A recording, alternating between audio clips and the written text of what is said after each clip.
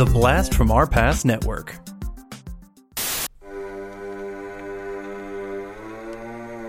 Lock your doors, close your windows, turn out your lights, for chills and thrills await you.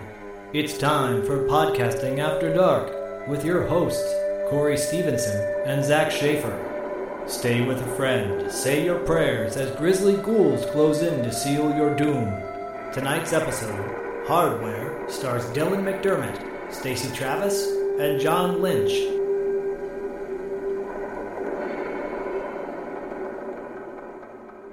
Welcome to another fucking awesome episode of Podcasting After Dark. I'm Corey. And I'm Zach. And this week we are talking about Hardware. Come on, Hardware. So this movie came out in 1990. It was directed by Richard Stanley. Now, you know him, though, don't you? Oh, I know him very well. So Zach and I watched a documentary, about 4 years ago now, 3 years ago, on his botched making of The Island of Dr. Moreau. And the documentary, what the hell was it called? Do you remember? Yeah, the documentary, which is phenomenal, and I believe it is on Netflix, and it's called Lost Soul, The Doomed Journey of Richard Stanley's Island of Dr. Moreau. And if whoever's listening to this right now, you should definitely watch that. Maybe even watch it prior to watching Hardware, if you've never seen Hardware. Yeah, I agree. You get an insight into the director. And it was much more interesting than the actual Island of Dr. Moreau movie to begin with. Fascinating. It's absolutely fascinating. And this director is Crazy Train's Banana Pants. Yeah, I think... In a good way. I love him, personally. I think... Yeah, and Richard Stanley's a really interesting dude because he made the movie Dust Devil. Have you seen it? I have never seen that before. It came out 2 years after Hardware. Did you see it? I did. I owned the DVD that had like 5 different versions on it of his movie. I only think I watched one of them. And Chelsea Fields from Masters of the Universe. Oh, as cool. Tila, but I didn't. I saw it before I saw Hardware. Okay. Because working at a video store, being a teenager, growing up, going to the video store all the time, I remember seeing Dust Devil. The box was really cool, and I rented that. Hadn't seen Hardware yet. Then I saw Hardware second because I really enjoyed Dust Devil. And it featured Robert Burke, which I know from RoboCop 3. He was the replacement Peter Weller in RoboCop 3 because that movie was trash, and Peter Weller wanted nothing to do with it, I assume. And he's also in a cool Stephen King movie that not a lot of people talk about called Thinner. Oh, yeah. Yes. Yeah. I remember that. I've never seen it, but I do remember him in it. I always wanted to see Dust Devil because I remember seeing pictures of it in Fangoria. I was already a fan of Hardware at the time, but it was one of those things I never got around to seeing it, and I think it was on Netflix or something right around the time where you and I watched that Island of Dr. Moreau. Yeah. And so I go, okay, I want to watch Dust Devil. Man, that thing lost me in the first 10 minutes. I was like, I want to watch it. I want to enjoy it, but maybe I just wasn't in the right mindset. Is it worth a viewing, though? Yeah, well, again, I watched it back when I first saw Hardware around that time, 92, 93. And at the time, I liked it. But as we know, revisionist history, going back on it, maybe it's not as good as I remember it to be. Richard Stanley reminds me a lot of that director Jodorowsky, who did El Topo, and he tried to make that Dune. And that another documentary that's great about a movie that never got made was Jodorowsky's Dune documentary. Yeah, and I think Richard Stanley, you could easily say that he's an influence on him as a director because this movie has a lot of very similar vibe to it, Hardware and Dust Devil, where it's very slow pacing at times, and you're thinking, okay, how long is this shot going to go on for? And a lot of like experimental imagery and whatnot. Yeah, okay, I do want to watch Dust Devil. And one final note, this is not the Dust Devil episode of Podcasting After Dark, but one final note about Dust Devil. I was watching the documentary of Hardware on the Blu-ray, the Severin Films Blu-ray, and which I think you can pick up for like $10 on Amazon. It's so worth it because it has some really good documentaries. But Richard Stanley talks about the whole idea of Hardware came from a dream that he had when he was like 12 years old about this guy walking through the desert, which is what you see at the beginning of Hardware and the end of Hardware, that scavenger character. And I feel like that character was a spiritual successor to Dust Devil. Oh, for sure. Yeah. But Dust Devil was a supernatural thing, wasn't it? Yes, but some might say that this character was a supernatural character. Right. Cain kind of comes out of the desert and, you know, like a storm's following him sort of thing. Yeah, and he's got those mutated kind of green glowing eyes. And right. You think, okay, is that just the toxic waste? Or is that the fact that he's an otherworldly being? Right. Yeah. Cool. All right. Well, I do want to watch Dust Devil. All right. Let's get back on course, back on Hardware. You're probably like, I want to keep talking about Dust Devil because fuck Hardware. I mean, the name itself is awesome. Hardware's, great too, but sure. In name. Zach and I talked obviously a little bit going into this morning about our thoughts on it, but we're keeping most of it on the podcast. I know that he wasn't as excited about it afterwards as I was. So. I'm chomping at the bit wanting to talk about all the things that I noticed in this movie. All right, so real quick, we'll just knock out the top leads real quick. We have Dylan McDermott, which you guys all know from, what was it, that show, Private Practice? Or no, The Practice, sorry. Not to be confused with Dermot Mulroney. Exactly. Both equally fantastic actors, in my opinion. And both equally handsome. Yes, and both brown-haired kind of, yeah. Yeah, no, we all know the Dermot Mulroney, Dylan McDermott hole of madness that spiral. But he plays Mo/Moses/Max in this, which I don't know where the Max comes from, but we'll get to that in a little bit. And then we have Stacey Travis as Jill. I know her from an episode of Seinfeld. And that's kind of pretty much it. Because what's that podcast that you do? Cartwright, a Seinfeld podcast. It's on the same network as ours. Good one, buddy. You're welcome. And then John Lynch as Shades. And I didn't really know that I knew him until I saw his IMDb. He was just on this show that I watched called The Terror on AMC. Oh, I've heard about that. It's really fucking good. Okay. It's a miniseries, yeah. So you should definitely check it out. But he was on there. Cool. But I didn't know it at the time when I was watching it, so I wish I had. Well, this movie, again, is 30 years old. 30 years old. Wow. We're old. Wow. That was deep, buddy. But I keep, the minute I see John Lynch, and I'm sure once I plant this in your head, it's not going to be able to come out. Oh, do you know him from somewhere? No, but the minute I saw him on screen, I thought, oh, he looks just like Adrian Brody. He does. He does look like a 1990s Adrian Brody. Yeah. Whatever happened to Adrian Brody, by the way? And he looks like a mutual friend of ours that we have. Mark Fong, if you're listening, that's a shout out to you. Yeah, dude. I texted Zach. I was like, doesn't this look like Mark a little bit? It's that schnoz. I think it was the glasses, the big thick rimmed glasses. And then, a couple secondary characters that we will get into when they sort of pop up that are actually a little bit more exciting than the main characters. So let's dig into this. Let's do it. We both have a lot to say. Oh, we do. And we're already almost 10 minutes in, and so as usual, and this is only our third episode, so we don't really have a usual yet, but. Real quick, when was the last time you've seen this movie, and what's your experience with this movie? Okay, so between 90 and 92, when this movie and Dust Devil came out, that's when I saw it. So I had to be like 16 or 17 at the time. And I remember specifically, I was really big into Fangoria at that point, independent of my brother, and who was 5 years older and was always kind of choosing the horror films to come home with. And I remember going to the video store and exhausting the horror library. And so to the point where I'm like, whatever new release is out, that's the one I'm going to get. And I think my video store happened to get Hardware later on. So when they got it, I had seen pictures from Fangoria, rented it, thought it was amazing when I saw it at the time. And that's my experience with it. I felt that shade. I saw that shade you just threw. I am not going to give you nothing for that.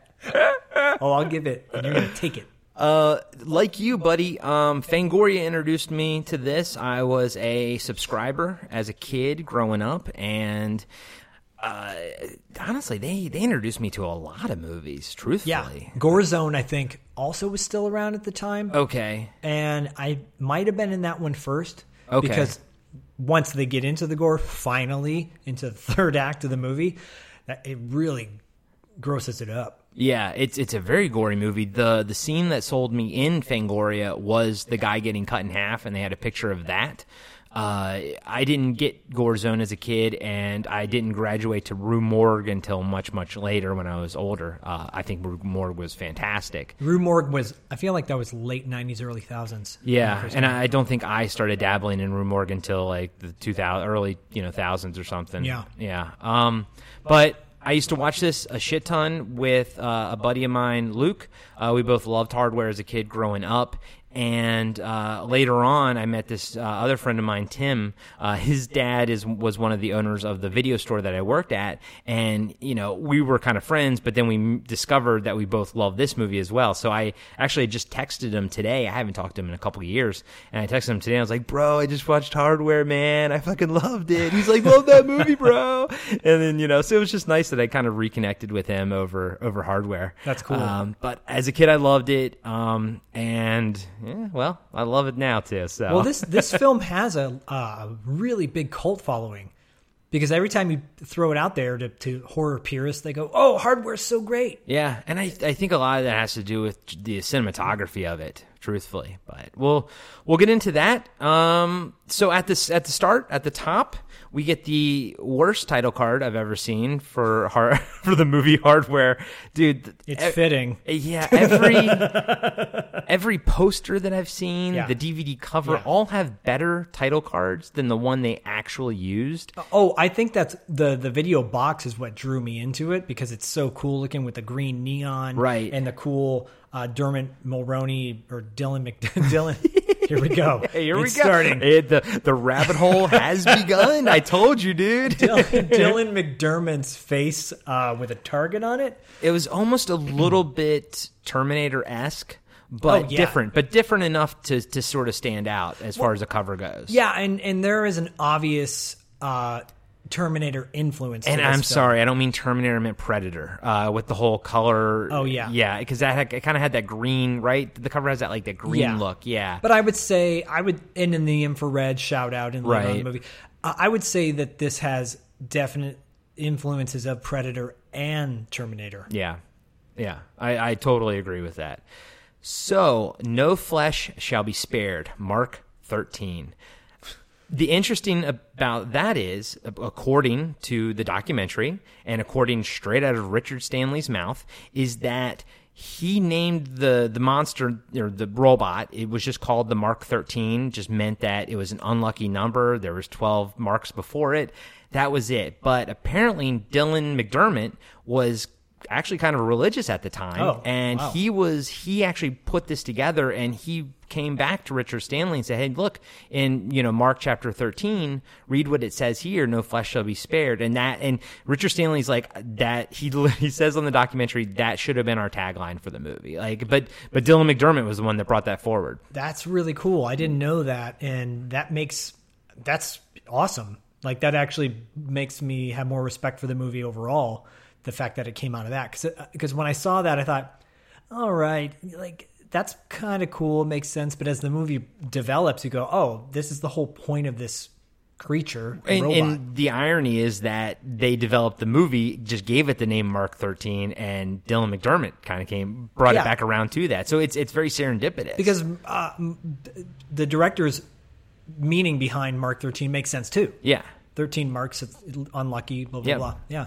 And, he also talks in the documentary about how all the iconography, it's very, the Indian god Kali, with all the arms and everything. That's which the is name of that god. Yeah, okay. The god of death and rebirth. And then the final thing I think of interest, and I don't know where to put this in the podcast, so I'm just putting it up at the top, is that the paint job she's supposed to put on its face that looks like the flag, it's not supposed to be the American flag at first. It was supposed to be nighttime and daytime, and then the rays on the side were supposed to be like sun rays. Oh. But they literally, they took a step back and they were like, oh, okay, well, this works too. But it was not intended to be the American flag. That's why you see the stars are sort of like, they're haphazard because they're not supposed to be the Stars and Stripes Spangled Banner. Yeah, because that's all I see. Yeah, I know. Now, or when I watched it, but now that you describe the rays of the sun, like kind of that Japanese influence. It was supposed to be more of a Japanese influence because she has that. She kind of wears that geisha. What is that called? The robe. Yeah, like the kimono. Kamino is a planet in Star Wars. It's also a sweet car too. All right, we'll get back on track here. So we start with an opening shot of the wasteland, and basically this scavenger guy, which we know is Richard Stanley's sort of totem character in his life, stumbles across this head buried in the sand in the wastelands, and a couple pieces of this robot, like an arm and everything. So he comes across that, and all he does is just, he takes it, he picks it up, and he puts it in his bag.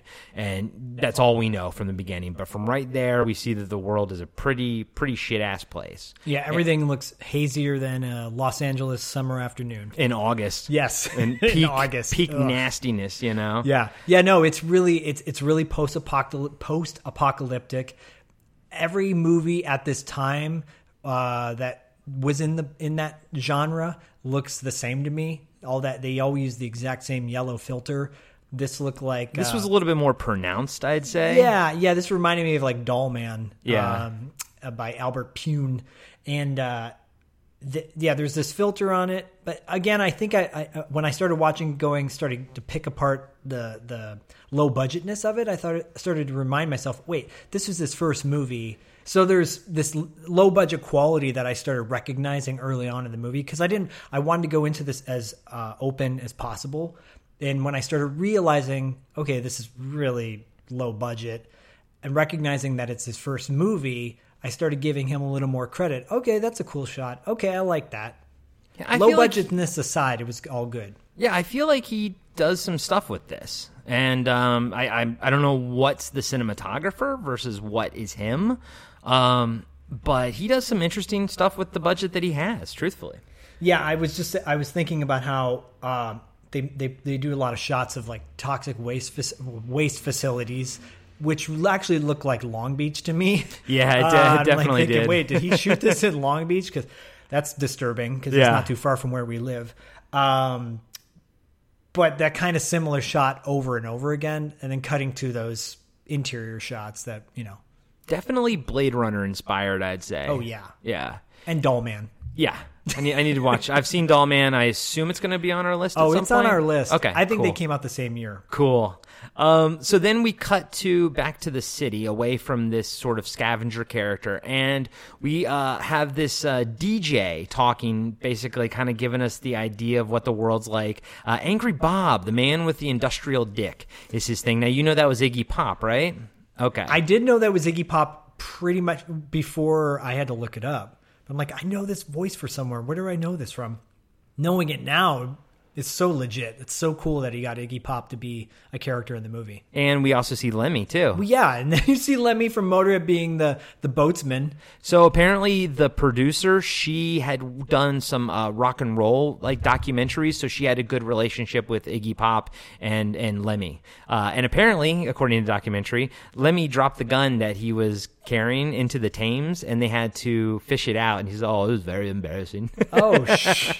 Because he did it by accident, because he was sitting on that little raft thingy. Of course, Lemmy. But yeah, we'll get to that in 1 second, guys. I apologize for all over the place on this one. I'll try to keep it a little bit. We're just deviating slightly. I think our fans can appreciate that. Yeah. I think they can keep up. So now we are basically introduced to Shades and Moses, and they're kind of like walking through this shitty ass part of town. You don't really know if, like, this is the docks and everything. You don't really know if this is what the entire city looks like or just this one part of it. But I think we can kind of assume that most of it looks like this, especially later on when he gets to Jill's apartment. It's sort of similar. So it's just a complete shithole.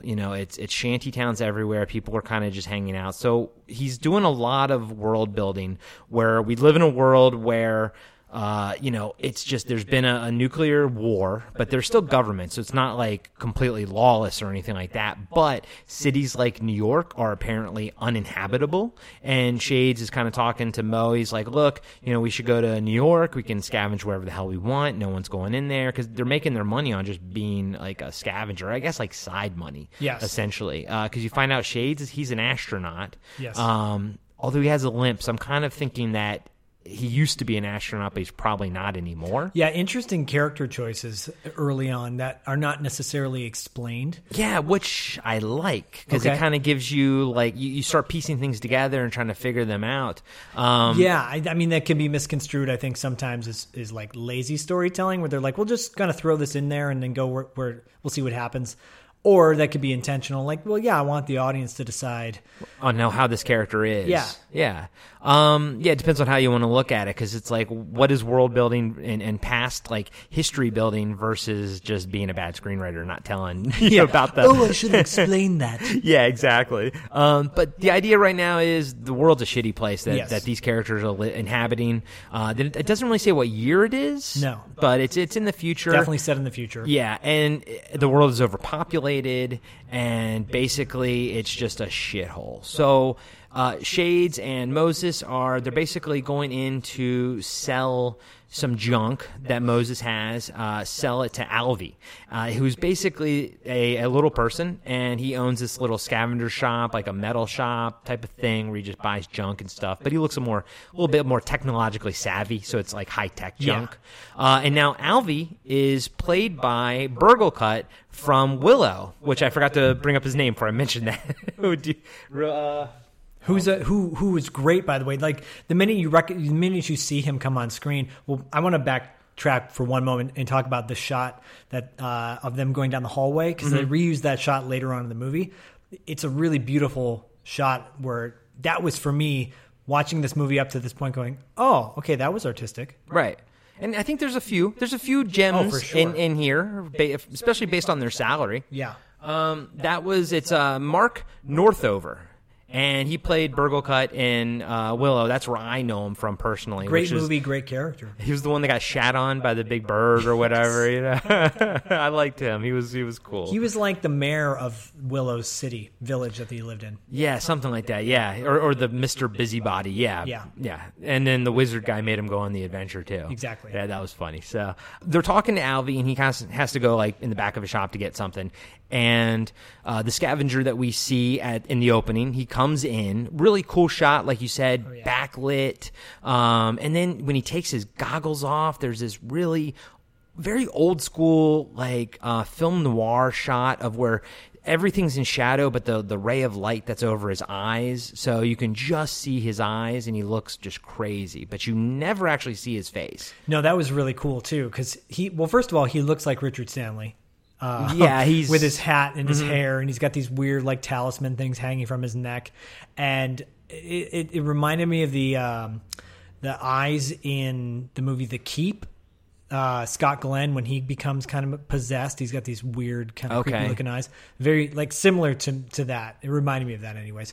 And I remember when you see that shot and you're thinking, okay. And at first I thought, oh, is that Dylan McDermott's character in the beginning? And then when you realize it's not, I'm like, oh, okay, who's this guy? Yeah, and they don't go anywhere really with it. He's really just Richard Stanley's totem, I believe. And like you said, and if you guys watch that Island of Dr. Moreau documentary, yeah, Richard Stanley's known for always wearing like the same kind of cowboy hat, and he's got the long hair, and he's really big into like shaman stuff, and I believe magical type of stuff, magic with a K, not Magic the Gathering.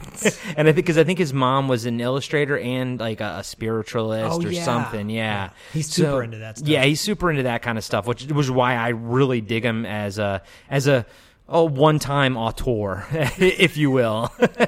Yeah, I appreciate the fact that he threw all these things in there. The character, I'm just spitballing right now, but it's like the narrator of Heavy Metal, where he just plants the seed and then goes, voila, magic, like Doug Henning. Exactly. Doug Henning.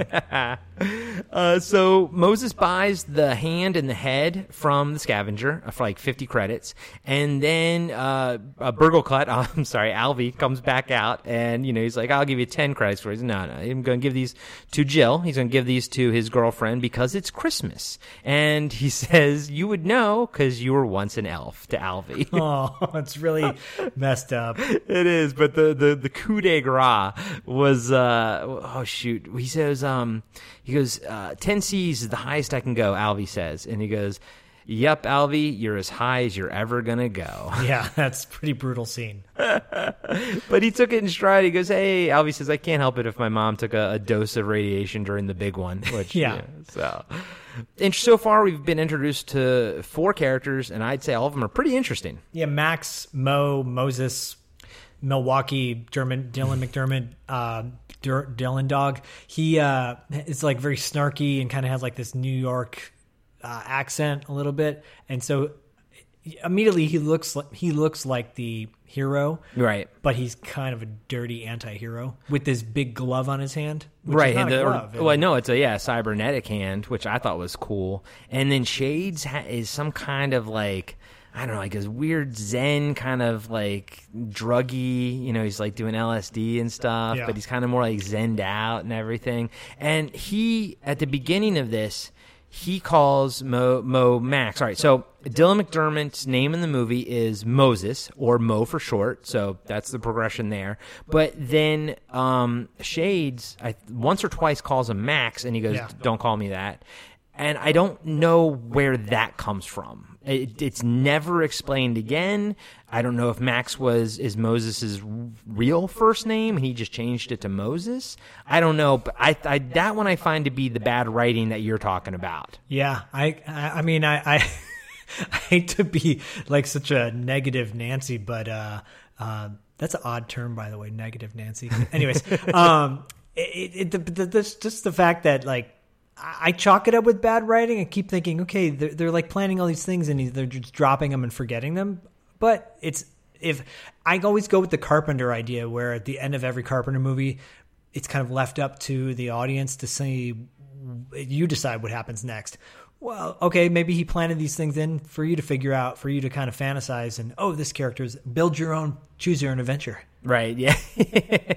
And that's the way I'm choosing to look at it, so I appreciate you throwing me the ball on that one. I will now slam dunk it in my brain. You're welcome. All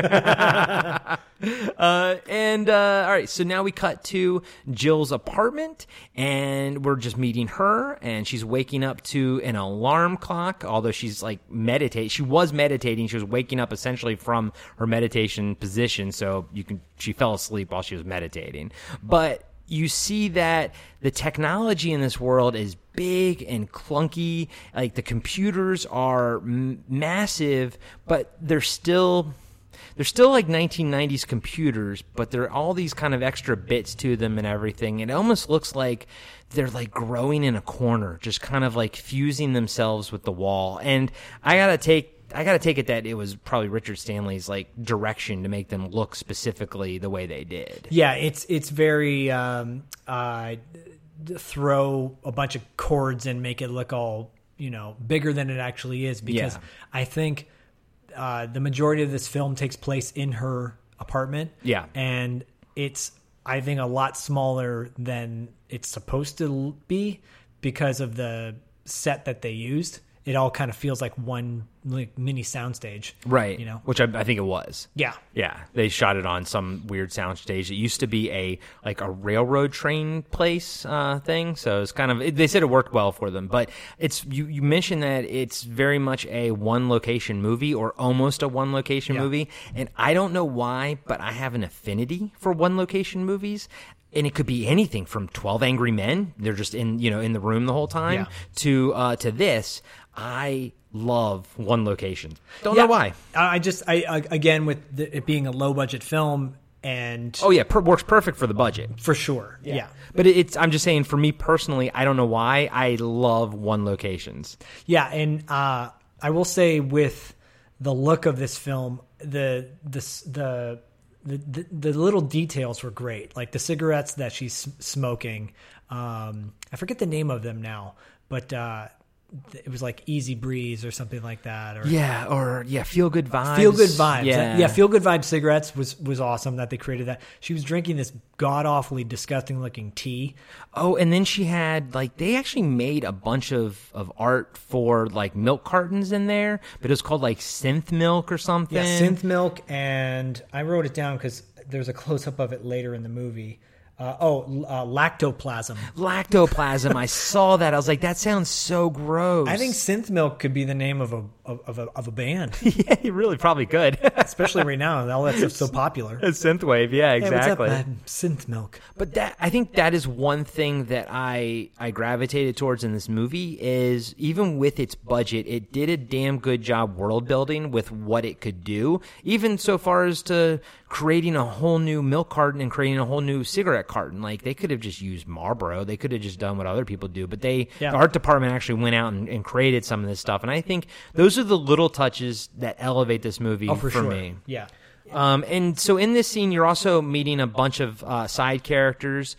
Someone rings her door, and you find out that it's this creep, or you don't see him yet, but she knows that it's this creep's coming around. So she rings up the security guards for the building, which is these guys, Vernon and Chief, and they're kind of silly. They're kind of like whatever, but they're security guards. There. And she's, reaming him out, saying, I'm getting a package delivered to let him in. So you know that she's living in this, you don't know the extent of it, but it is kind of like a fortress. Yeah, it reminded me a little bit of in Judge Dredd, the hotel that Mama operates out of. Yeah. Where the ground floor is just a shithole. Right. And there's people everywhere. And I think even Max McDermott says that.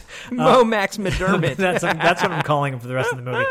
Max McDermott starts saying, how depressing, or I forget the actual things he says, but something to the effect that this place is a dump, or it used to be nicer, like chopping up all this meat and flesh everywhere. And yeah, because Shades, it's later on, but Shades says someone basically drove a car through the front door, or front wall, and now everyone just comes in there because they're so this world is so overpopulated that there's just no space, for anything. And you get this sense that she's kind of like this. Flower in the middle of shit, and everyone is into her in some way, shape, or form. And I mean that, like, even Vernon and Chief are into her, that they care about her, and even Shades, he might have a crush on her. It might be platonic, but he cares about her. This monster wants her. Everyone downstairs is trying to get in, and she's just in her little apartment that she rarely leaves because, as far as we've seen and will ever see, she's the most beautiful woman in the area. Yeah. So it's kind of it has this like a little Rumpelstiltskin vibe, right? No, not Tangled. What was the original? Rapunzel. Yeah. Has a little bit of a Rapunzel vibe, right? Where she's like kind of stuck up in this tower. Yeah, because it is a fortress of solitude, right? If you will, and where it's highly secure, and the door is like 12 inches thick, which will come back into play later. Yes, it will. And it's on hydraulic, like it's like a blast door essentially. It's an airlock blast door. The 90s loved hydraulic blast doors. Oh, I love hydraulic blast doors. Deep Star 6, Aliens, and Hardware. Oh man, we're gonna watch. I think Leviathan too, but we're gonna watch Deep Star 6 at some point. Oh yeah, on this. It's sweet. We have to. Yeah, but no, she's stuck in this. That's a great comparison to Rapunzel because it's similar. Yeah, and one again can go with, and it's not named in the movie, but one can go with possibly saying, well, maybe she's the only woman on Earth, right? Or in this area, anyways. Yeah. Oh, yeah. Exactly. At least. At all, like, well, we know that's not true because they're her downstairs neighbors. Yeah. But like, there's also this idea that fertility too is happening. Like, there's this underlying like theme that's happening in this movie about fertility. Now, the government wants to curb growth, like wants to curb procreation, but at the same time, people are procreating with like bad genes, so like there's all kinds of like mutations happening. Yeah. So people are still want to, and I get the sense that because she looks so pretty, you get a sense that as humans we have learned through evolution that someone's looks, their symmetry and everything dictates whether their genes are worthy of procreating with. Yeah. And so I think her just being this beautiful flower in this apartment, and all just garbage around her, it's a sex thing. And, even the machine tries to rape her later with the drill penis. I didn't realize that. I totally forgot about how pervertedly sexual this movie was. It is. And none of that's like, yeah, it is. Yeah. So we also find out about the Emergency Population Control Bill just got passed. So this is kind of like RoboCop, where there's like news stories in the background are kind of dictating or kind of informing us of what the world looks like. Yeah. And there's this through line that we keep hearing about it, this Emergency Population Control Bill. And later on you find out what exactly that means, but right now it's kind of like just a little hint of what's to come. And so Jill's an artist too. We find out she's an artist, and she works, she's like a metal artist. She creates work of art and everything, and that she doesn't sell apparently. She just lives off of welfare. She lives off welfare. Yeah, pretty much. And then there's a lot of people like that today that are like, I don't want to sell this, it's too good. I know. You know what? You can't be precious about your art, man. You got to put it out there in the world. You got to make a living. So then we cut back to Shades and Moses, Max McDermott walking through the slums, and they come across a cabbie on the Thames, and it's Motorhead. It's Lemmy. Oh yeah, yeah. So cool. It's such a great little cameo. Yeah. By him. I'd never listened to any Motorhead growing up. Really? The Ace of Spades. I know that song. Yeah. And he does Triple H's theme song. Oh, did he really? Yeah. I am the game you don't want to play me. Yeah. No, I love that theme song. It was always my favorite. Yeah. Okay, well now this movie just got more cool. R.I.P. Lemmy. I know, right? He passed away last year, didn't he? Last year or the year before? Yeah. Oh man, Yeah, I think it was. He's a legend. Like the fact that this has an icon from the punk era in Iggy Pop, and an icon from the metal era in Lemmy from Motorhead.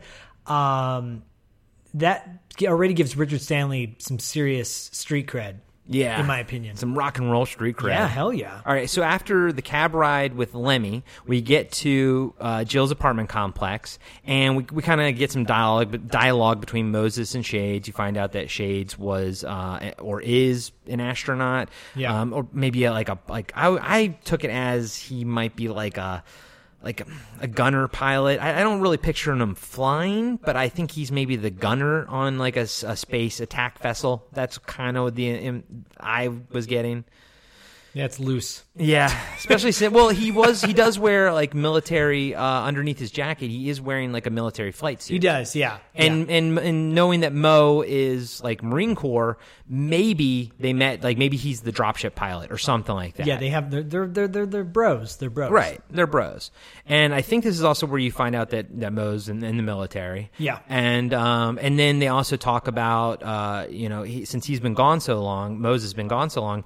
He was like, what happened to the lobby of Jill's apartment complex? And that's when Shade says someone drove their car through it, and now just everyone's in there, and they turn it into a damn market. Yeah, it looks like a market, hellhole market. Yeah, this shitty ass place. And then did you notice that weird exchange Moses and Shades had when Moses was like telling him to keep an eye on her when he's not around? Yeah. And he's like, I do, he's got such weird reactions. Shades is really weird. Yeah, he's weird. He's spazzy. I know people like this, unfortunately. So they're just like too drugged out of his mind, maybe. And is that what it is? Because when I saw this as a kid, I didn't know kind of what he was doing. I didn't know that was acid. Now I understand that little tab he takes later, that's acid. It's an interesting choice, though. Like, I don't know, acting choice for him to be so... But he's strung out. Like, that's supposed to be like he's just burnt out, basically, right? Yeah, I think so. I think that's what I gather after piecing it together. And maybe it coincides with his limp. Maybe he's out on disability, And yeah, man, you were like feeding this thing major quarters right now. It was like, game I over. Don't care. It was at the time. It's like 3 seconds left in the video game. You're pumping like 4 quarters in there. I'm gonna play one more round. Just like Ninja Gaiden. I'm watching that buzzsaw come down. I can pass this level. I know it. I can do it. And then so Jill, we Moses and Shades, they get up to Jill's apartment, and Mo gives Jill the head, and then Shades kind of goes and does his little kind of leaves, and then Mo and Jill go now. Yeah, because he's the third wheel at that point. It's weird because doesn't he kind of back out the door? He kind of slowly walks out, almost like he wasn't meant to be in the shot. You're like, okay, so... No, see, I like that as a character choice.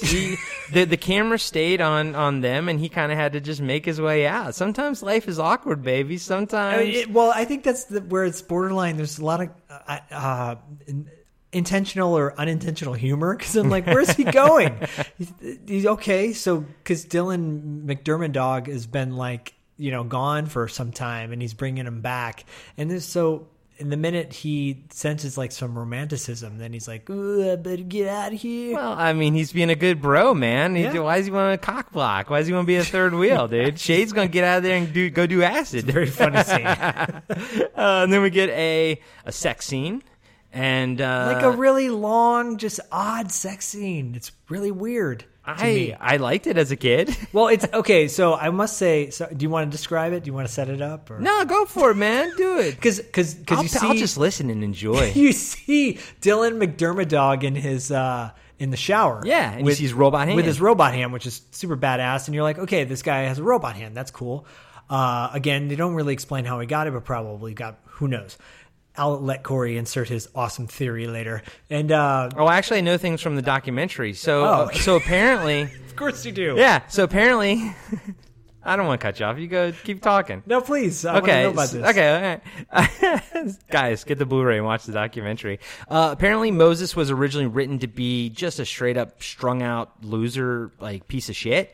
And just a con man, he actually was not in the military. He was fired from the military, and he lost his hand in an industrial accident. But he was supposed to be like skinny and strung out. And then he was like, and then Dylan McDermott gets picked, and he's like, oh, well, we can't make him a druggie. He's too good looking. He's too good looking. He's like, the guy works out every day. He's chiseled. And we just couldn't do it. He's got like a crew cut. So they kind of morphed him into this sort of has-been military guy. Yeah, and I think it works enough. A little bit of it doesn't, because it's almost like he's too pretty for it to be so grizzled. Like they put some weird, like took a Sharpie on his face and drew some like kind of weird ash or something to make him maybe look a little more weathered. But once he gets in the shower, he's like looking all clean cut and like trim and fit. And that's where, to me, in my opinion, I'm like, I'm good. Yeah, I guess they're going to have a beautiful romantic scene because they haven't seen each other in a while. Then it cuts to their boffing on the bed.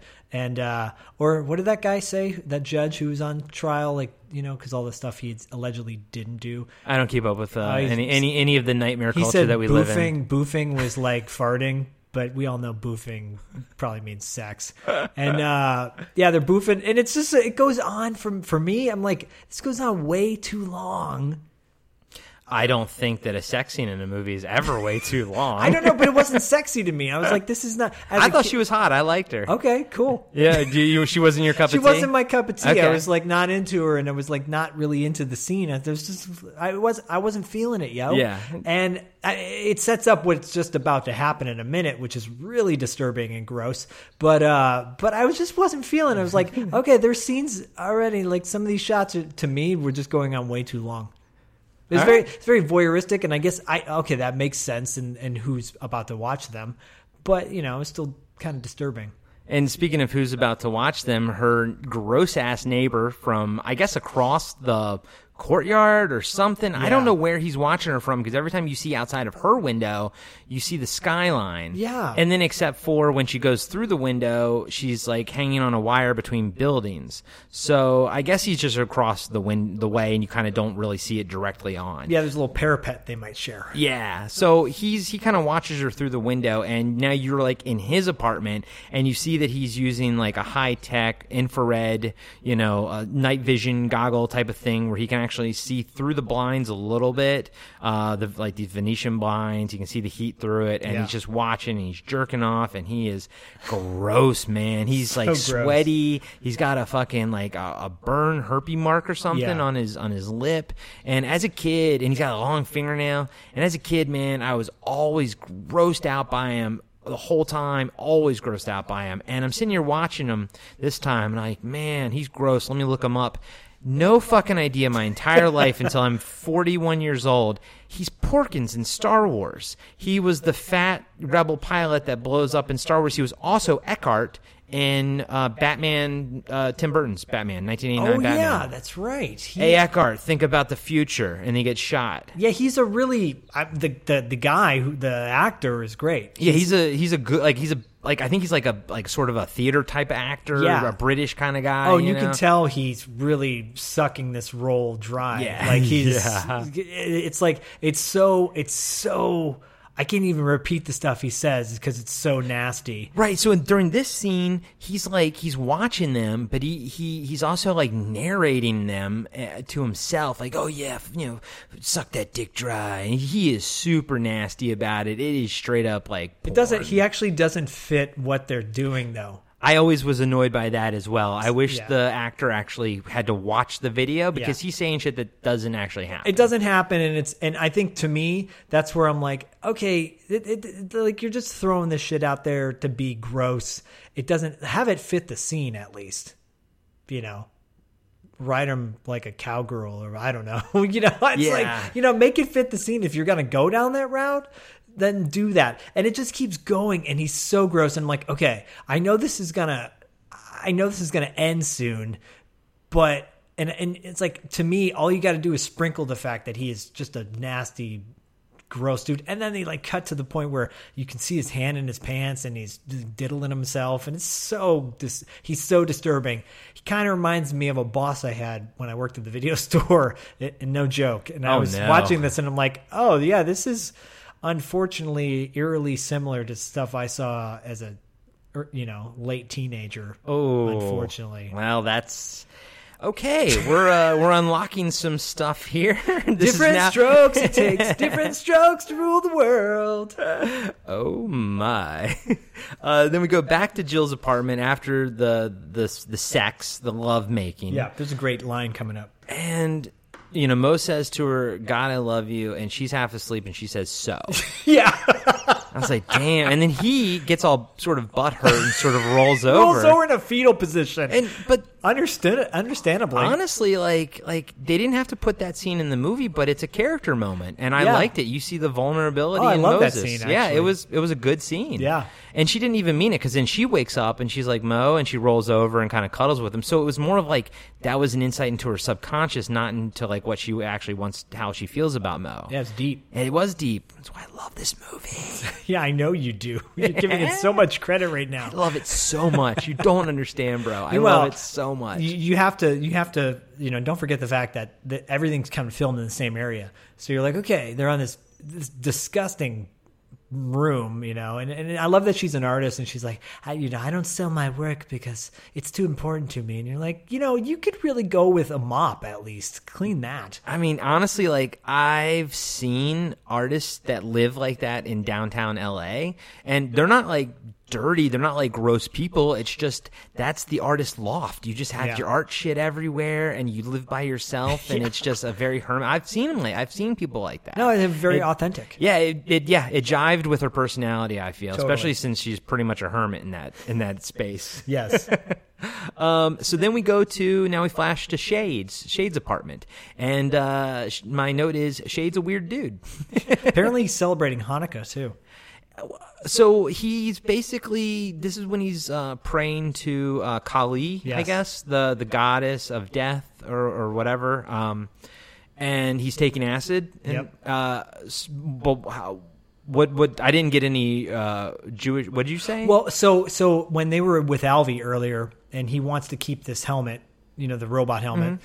And he says Christmas is coming up. I think. At that point, now it's Christmas, essentially. Yeah. And so I'm thinking, okay, he's celebrating Hanukkah because it looked like he had all the candles in the menorah lit. Oh. I think that's a menorah that he has in front of him. I thought it was candles for the Kali thing, like more of like shrine candles. Yeah, no. But you could be right. It could be like a mixture of religions and denominations that he's kind of like praying to all of them. Yeah, I thought that was pretty cool that he had like this mixture of all these elements of spirituality. Seemed like a very spiritual dude. Right. And he would probably, well, honestly, knowing the background of Richard Stanley and magic, I think Richard Stanley, so this was in the 90s, Chaos Magic was big in the late 70s and the 80s. It's kind of making a resurgence now, but the idea behind Chaos Magic is that you take anything and everything you want, but you have to believe in it 100%. But you can use any doctrine, you can use any dogma you want, but you have to believe in that at the time. So I wouldn't be surprised if he was like, you know what, this character, Shades, he probably maybe has shades of that, no pun intended, and he's praying to everything, essentially, while he does acid and trips balls. Yep. But I didn't even pick up on that, on the possible Hanukkah scenario, so I like that. Thank you for the insight. You're welcome. Makes the movie even better. For you. we're an hour in, and I'm only on the second of 6 pages here. All right, so now we cut then to Alvy's place, back to Alvy's shop, and he's starting to basically research the serial number that was on one of the hands that he kept. So Moses kept one hand, and then he kept another, and then I guess there was a third, because then the Mark 13 has 2 later. Yes.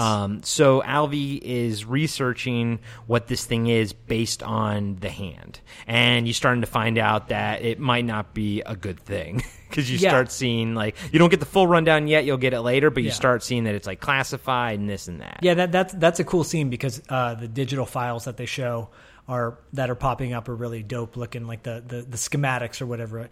And when I noticed when they first kind of closed in on the helmet or the head of the robot, it reminded me a lot of the Skeletor character in Turbo Kid. He's the main villain. Oh, yeah. And I'm going, that would make total sense that would that Turbo Kid used this as a reference, probably. Yeah, I wouldn't be surprised if the person who made Turbo Kid watched this at some point. Which is a great movie, by the way, Turbo Kid. It really is. I saw that with you a few years ago. Yeah, so highly recommend you check that out.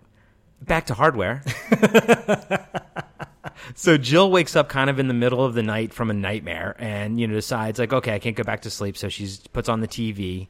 And did you notice that the newscaster on the TV that you see talking, do you know where he's from? No, please tell me. He's from Nightbreed.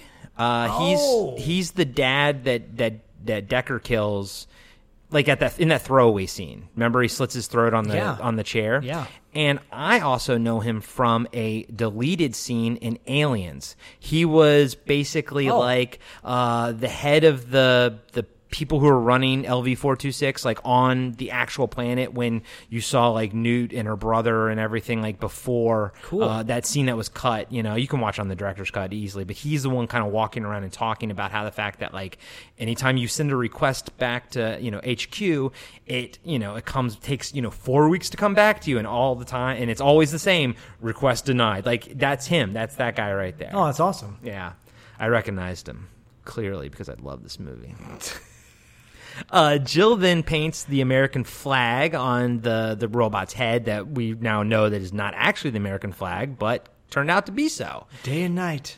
Ooh. Day and night. Yeah, but it makes more sense to be the American flag than it does to be day and night. Well, actually, to go back to what he was saying is the robot, the Mark 13, it's all supposed to be Kali iconography. That's why that blueprint schematic of him has its arms out like that. And then specifically the picture that Shades was praying to is Kali. And then so they wanted to have basically representing life and death, and then having day and night on one side. And then, it just turned out to be. But it works super well as an American flag, too. Yeah, because everything's, bashing the government. And to me, I'm like, well, it's a government-created creature, so... Honestly, I think it works better as the American flag. And you don't even, you know what? Here's the thing. With the American flag, you don't need an explanation of what it's trying to stand for. And if it was the day and night thing, they might have had to, like, call out or something on it. I don't know. It's a little too deep for audiences, I guess. for the hardware audiences. Yeah. But she's watching Gwar on TV while that's happening. I noticed that. I'm like, okay, again, another metal reference. Yeah. Gwar, badass, cosplaying horrific metal band. Mm-hmm. And then Moses wakes up, and they kind of talk like about this like population control bill and everything, and talk about what's going on and whatnot. And you kind of get a sense that the sex is what keeps them around, but they don't kind of see eye to eye on a lot of different stuff. And then Alvy calls Jill's place, which I thought that was a little weird that Alvy would know. That Moses mentions that he's going there, but there was no idea that he would even have Jill's number. They're all hanging out. It's like a sitcom. Yeah, it is like a sitcom. Truthfully, actually, it is. And so he says he wants them to come over and talk to him about the Mark 13. Of course, Moses is like, the what? The head that you found. So he's like, okay, so he's got to go check that out. We cut back to Alvy's place, and he's still doing research on the Mark 13, and we find out that water can hurt it because of the insulation is faulty, essentially. So then we cut back to Jill's apartment, and he's reading the Bible while Jill's laying in bed, and he comes across Mark chapter 13 in the Bible, and that's where he reads, "No flesh shall be spared." Yeah, just random. He's random. reading the Bible. Yeah. It's what one does after they are finished boffing their girlfriend. Of course. Well, that's what Dylan Dog McDermott would do back in the day. And then Moses leaves the apartment, and but then the stalker guy sees that Moses is leaving the apartment too, and he watches Jill. Yeah, So. Something about giving her the Hershey Highway or something. Oh my God, this character is so gross. Yeah, he's so gross. Yeah, I know, right? Especially that fucking like herpy mark or whatever the hell that was. It's just he's such a foul character. I get that this is post-apocalyptic. And, everybody's the dredges of the dredge. It's good on the director for making such a gross, disturbing freak. And good job for Porkins for playing it. Yeah, playing it so well. For sure. All right, so now at this point, Jill wakes up, and she kind of gets up. She's walking around her little studio, but she's kind of, freely walking around, noodly walking around until she sees the red light on the Venetian blinds, indicating his night vision. Yes. So, I get it. I don't think that's how night vision works, where it actually creates a red light, but I get it. They wanted you to have an idea of what she was looking at. Yeah. And so she kind of puts her clothes on because she knows that he's watching now. And then he calls her on the video phone, but he hides his face, and he starts making that's when he says the Hershey Highway. Yes, that's right. Your boyfriend not take you to the Hershey Highway and all this. Everything lewd that you can possibly fucking say, he says it. And at this point, she goes back to bed, and the Mark 13 starts to build itself. Yep, like the Reanimator. We're going to do Reanimator for sure. Oh, we're definitely going to do Reanimator, but it actually had that vibe to it towards the end of Reanimator, the final third act or whatever. The way the kind of the tubes are coming together and all the pieces are being sucked up. Kind of like intestines in, I know what you're talking about, in Reanimator, and in here it was like tubes, like the tubes themselves actually make connections and do movement on their own, which it's kind of weird to see, but it's also that's the point. It's supposed to be jarring and unnerving. I did notice that this was like 42 minutes in, and I was like, okay, finally we're getting to like the creepiness factor. Yeah, there's like a lot of setup, lot of setup in this movie. Which, dude, I'm telling you, man, I am a big fan of world building. I love world building, especially if it's a world that I enjoy, like a post-apocalyptic one. Yeah. This movie could have never turned into a monster movie, and I could have enjoyed it as a drama in a post-apocalyptic world. Sure. This is, buddy, I'm leaning full in on my love for this one. So leaning. I appreciate world building too. Maybe, I don't know, on a bigger budget, it would have been more fulfilling to me, potentially. I don't think we asked this earlier, but how many times have you seen this? This is only my second time seeing it. All right. I don't know how I would feel if I hadn't seen this at all, or if I hadn't seen it since 1991 or 2. But I've seen this movie probably once every few years. Oh, well, everything you've said up to this point makes total sense to me. And everything you've said to this point makes total sense to me too. Like I get why it might not connect with you. I get why you see these things the way you see them. And I know we're both sort of leaning into our opinions, but I do get where you're coming from. No. I think we both. I think we're both making valid points. But I again 42 minutes in, I was finally, my feeling was, finally we're getting somewhere. Okay, the robot's getting put together. Yeah. Shit's about to go down, hopefully sooner rather than later. Yes, it is. All right, so now we're back at Alvy's shop, and we know that Mo is on his way over there, and Alvy is still doing his research into what this creature, I keep saying creature, it does behave like a creature, but what this robot is, and they do establish early on too that it's an artificial life form as well, so I guess it has some level of sentience to it, although they don't lean too hard into that. They don't, but I was gathering that it was more than just a robot. Right. And so what the way they're presenting the information, Alvy is a voice is basically talking off the computer. So he's not just reading it on the screen. So the voice is talking off the computer. So now we can, as the viewer, we can see Alvy do stuff and still hear what he's hearing. And the voice, which is reading about the Mark 13, talks about its neurotoxin and how it has this like specific neurotoxin that, while it kills you pretty quickly, it also makes you happy. So that's a nice thing, right? You get to be happy while you die. Yeah, and slice your arm up a little bit. It's putting someone to sleep. Yeah, nothing wrong with that. This is population control. Why does it have to be bad? Yeah. So Moses comes and finds Alvy dead. He hears the recording of what is saying, but then Alvy starts talking over the recording because one of that hand comes to life and it has needles on it and it basically kills Alvy. Yeah. And, Moses is like, oh shit, what happened here? He's listening to what's going on. He's kind of piecing it all, together. So he calls, Shades, but at this point we know because of the scene prior when he was meditating or doing whatever, he takes acid. So he's tripping balls right now. Yeah. And he's doing the whole ball tripping scenario. Yeah, like, he is my tripping. heart is like an alligator. And you can tell that the actor knows what tripping ball looks like because he's touching his face and everything. Yeah. I was like, okay. He's been there, done that, bought the T-shirt. Yeah, and then that was first of all, that's what stood out to me, that he's tripping balls. Second, I thought, totally forgetting where this movie went direction-wise. I thought, Shades is going to be the first one or the next one to be killed because they always kill the stoner in every movie. Thinking, the robot's going to find some way to get to him now, not knowing that it would go in a different direction. Right. I totally forgot about so many key moments in this movie.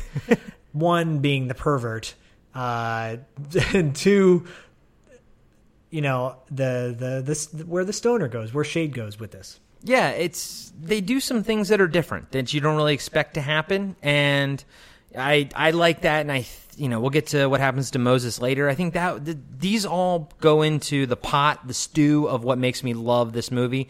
It's all the little parts. I think all these little interesting choices that the actors and the director took and made is what makes me love this movie.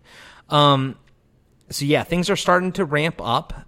We're back at Jill's apartment, and we get this really creepy shot of Jill like waking up, and the Mark 13 is kind of behind her, but she doesn't know it.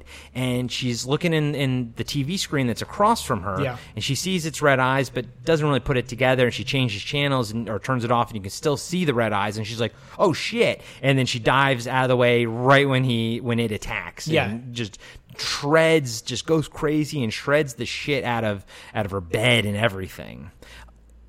I thought that was a cool ass scene, but now that he's kind of rebuilt and we've seen that, my biggest problem I have with this movie is, where did his body come from? Did he put all those pieces together from her junk essentially? Yeah, because I was thinking about that too, that he's not just made out of milk cartons and tubes. I mean, it helps that she's a metal artist. Yeah, she's a metal artist, and Dylan Dermot Dog dumped a bunch of wires too. So I think it's all part of that of it, but it does a good job of putting itself back together. There's a lot of wires to be pulled out though. Yeah, because there's a lot of wire pulling in this movie. Yeah, and yet the power never goes out, or Yeah, So Jill grabs her blowtorch, and you're right. And another aspect of the movie that I didn't love is that the apartment is not that big for this thing to hide in, but they do throw the conceit that he can hide. It can hide, even though it's like it only has a kitchen and a bathroom and the main area essentially. Yeah. She lives in the main area, the living room area. So there's not a lot of space for him to hide. Yeah, there's a couple shots where you kind of almost get a full reveal of what the whole place looks like, and I'm thinking, this is really treading on loose water right now, shallow water. If you will. That it's hard for him to find a place to hide, and I'm thinking, shouldn't she be getting out at this point? And so the interesting thing is, that's two conceits that the movie's asking you back to back at the 40-minute mark. One, that the creature can rebuild itself, just from its head, just from wires, and it can remote control its hands. Okay, you got to buy that. And then they throw in the conceit that it's like a ninja and can hide and everything. Well, he's a Mark 13. Yeah, he had 12 chances to figure it out. Yes. Because of what it was doing to kind of draw power and everything, the doors are locked in there. So she's kind of like trapped inside of the place. But at the same time, the stalker guy comes and the door opens for him. And he walks right in. Right when she's about to leave the door opens. He's there. He walks in. Door closes behind. And now they're both trapped there. I don't know why the door let him in at the same time. You know, like why. And then it won't open back up again. But again, another conceit. Yeah. A third conceit. They stack them up hard right around this mark. Very conceited at this point. Yeah, good one. I like that. But even I, like, as a fan of the movie, I was like, okay, these are a couple hits that the movie's taking for me. I'm like, okay, all right, but I get that you had to get him in there. I get what they're trying to do and everything. Yeah. But at the same time, even as a kid, I didn't really buy that the creature could rebuild itself, or the Mark 13 could rebuild itself from all the pieces that she had there. Yeah. That was a hard one for me to swallow. Yeah, at this point, I was like, not swallowing anymore. Yeah. Is this where you stop taking notes? No. Don't worry, buddy. I have like 4 more pages of notes to go through, so it's all good. I got everything. I got plenty, but we're getting there. That character, Perv, was providing valuable info. Right. At that point, on how to get out of the house. And you find out he is, by trade, and actually like a security person. He installed all the security protocols for these buildings, so he knows like how to like to work the mainframe and everything. But he's talking to her, and he's just like giving out just these creepy vibes, and he doesn't even hold back. He's just full on. Like, if he knew, he doesn't even hide who he is. He's like, I know things about you, even you don't know. Yeah. He's straight up like jumps right in with his pervness. And I'm wondering, I'm like, okay, dude, if you know all this security stuff, then why haven't you been in her house then in the first place? Yeah, I guess, like, you know, I guess because he knows Mo just left and he kind of just got the balls to come over. But yeah, you get the sense that this is the first time he's ever been over, aside from the time that he installed the security system at her place. He tells her that. But so he's been having the obsession with her since then, clearly. But he does know how to fix it, so he's willing to go and help her open the door. And as he walks over to the mainframe, where, you know, her terminal, her main computer for the entire house that runs everything, he sings like this weird song. Do you remember what I'm talking about? Yeah, I was gonna write it down, and then I just decided not to. His name's Link. Yes, his name's Lincoln. Call me Link. Yeah, call me Link.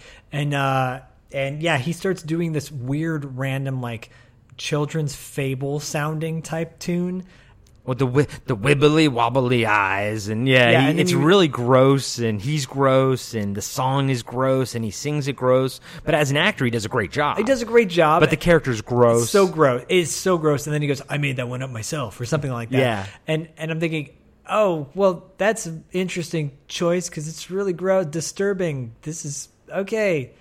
Why are you not dead yet?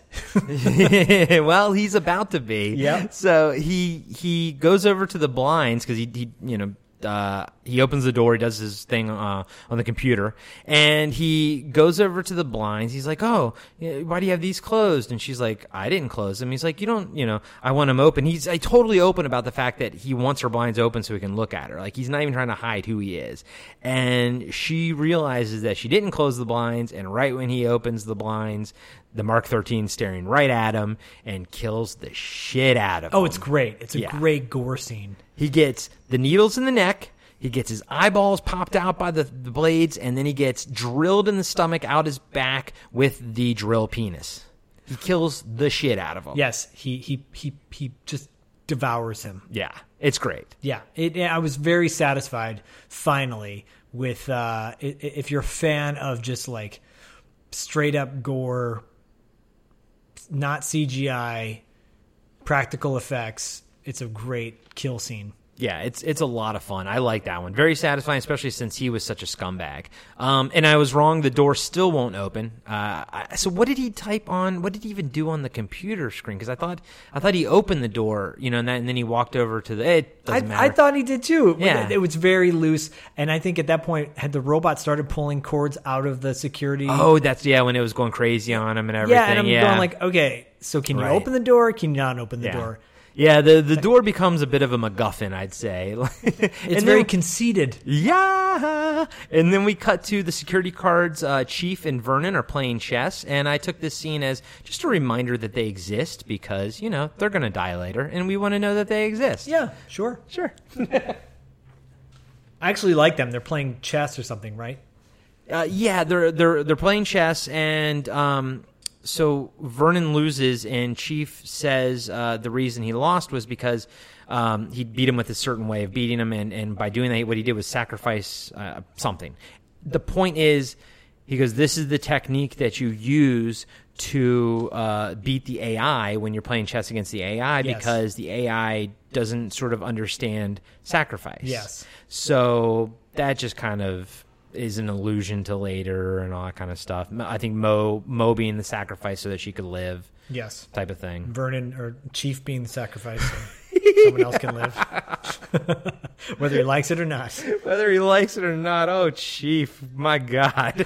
You got a bad death coming for you. We had a great scene. Great character. Honestly, Chief's death was the reason I watched the movie. It was that picture in Fangoria. Oh, yeah. That was the reason I even went out to watch Hardware, was for Chief's death. And it didn't let me down. But we'll get to that in 1 second.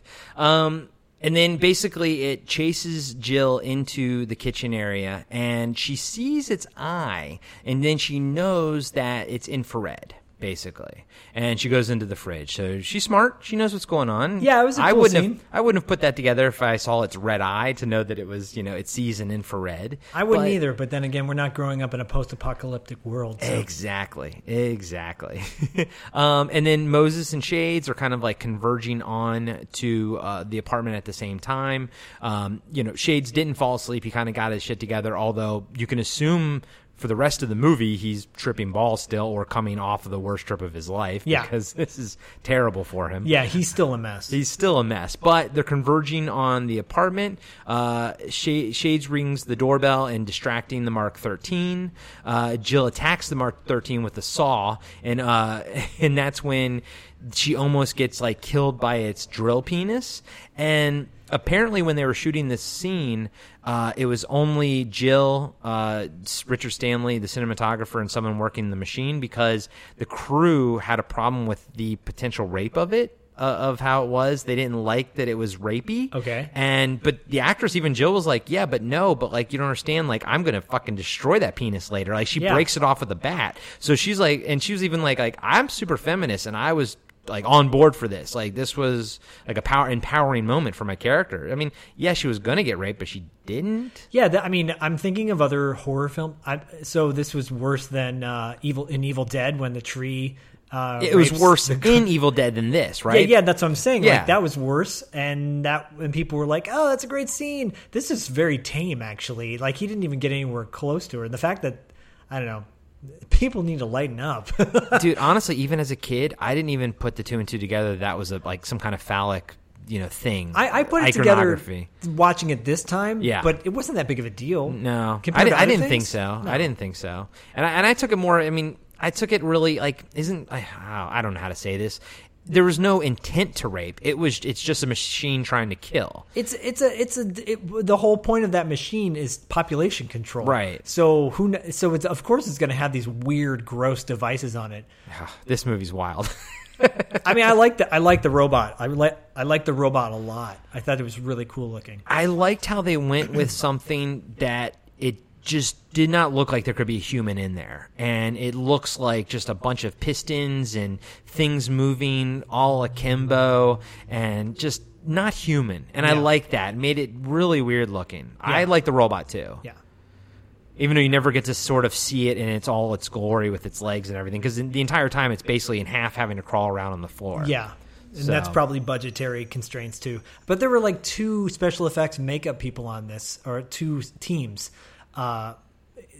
Making you think that there's a lot of special effects, but there really wasn't if you think about it. And this whole sequence when she's getting ready to get down and dirty and destroy this thing, it felt like a really surreal music video at this point because the music changed. It's funny that you mentioned that because the studio and his background is music videos. Excuse me, I almost died.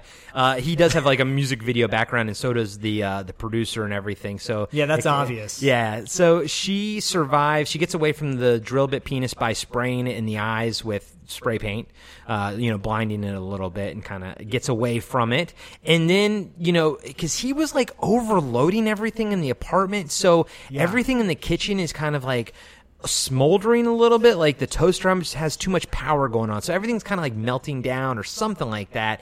They were trying for stuff. They were trying really hard. It was like pushing to make it hell. All the buttons at once, just to kind of pop everything. And that's cool. The execution didn't really come across that great, in my opinion, but the effort was there.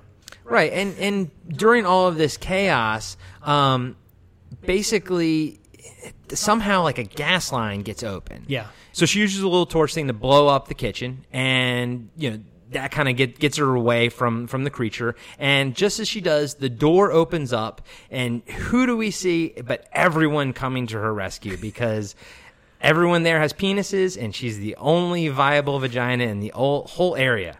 So everyone is just pounding down her door. Dude, seriously, there is like a lot of this like sexual desire is more of an undercurrent than just like sexuality. It's like desire. Yeah, you breaking it down like that, it makes total sense. Yeah. And there's probably a huge metaphor in there. But is this before the neighbor downstairs is banging her broom handle? No, that was earlier when Jill got up in the middle of the night to kind of work on. But she does it again. Yeah. And Yes, when the guy's getting killed, she's banging. When he's And she makes some comment like, "Oh, they're always having sex up there or something." Yeah. And but it's a cool shot because everyone's there: Shades, Mo, Vernon, and Chief. And then she's standing there, looks like she's like, oh my god, and then get down. So the Mark 13's right behind her, and they shoot the shit out of it, and Moses shoots it out the window, and it's like, oh man, this is it. This is the big climax, the big shootout, the big rescue moment. You think everything's fine, although Shades is having a hard time dealing with all of this. Is that when he says you can't fuck with Mo? Yeah, I think so. Yeah. And then, and this does not apply the practical rule of how many bullets are in a gun. No. This is just full going on. Yeah, just keep going and going. everything. And so he shoots it out the window, and then they kind of do the whole like slump over the window and feeling that everything's safe, everything's fine, and they have the little back and forth. Mo and Jill, they talk about, Mo kind of mentions that he's not in the military anymore, so he does say that he was kicked out, and she kind of puts it together that this is the population control that they were talking about, the bill. This is it, and it's going to be enacted. They tell you earlier on, but it's going to be enacted on January 1st after New Year's. Is this population control? So basically, I guess if you don't register, they said you got to register, and if you don't register, this thing just comes to your house and kills you. That's my takeaway. Yeah. You just get murdered. Yeah. Murder-balled. And it's interesting because at this point, cliche-wise, you would think that she'd be super happy to see him, but she's pissed off at him. For leaving her, yeah. And it makes total sense. I get why she's upset, but it is a little comedic, like a little sitcom-y where you're like, okay, there's a lot of chaos going on right now, and she's having a full-on argument with him about this. Yeah, they're full-on relationship argument with Shades just sitting there like, please, can we just go to New York now? He's like the kid. Yeah, Mom, Dad, can we just go?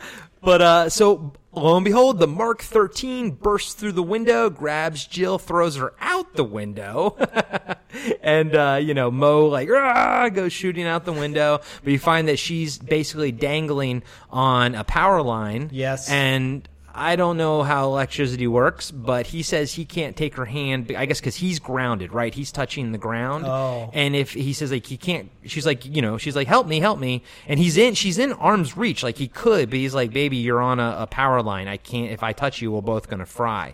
You have to swing into the, underneath, the ledge underneath, the ledge, basically. Yeah. And then at the same time, the Mark 13, they pull back the camera and you see that he's hanging off the same power line, but not close enough to kill Jill, but close enough to make a danger and kind of be in between Moses and Jill and everything. The power line breaks, and she basically gets thrown through the windows downstairs to her neighbor downstairs that was hitting with the broom, and just straight up gets blasted through the window, lands on the damn kitchen table or the dining room table, whatever it was. It was brutal. She gets fucked up in this movie. Yeah, she does.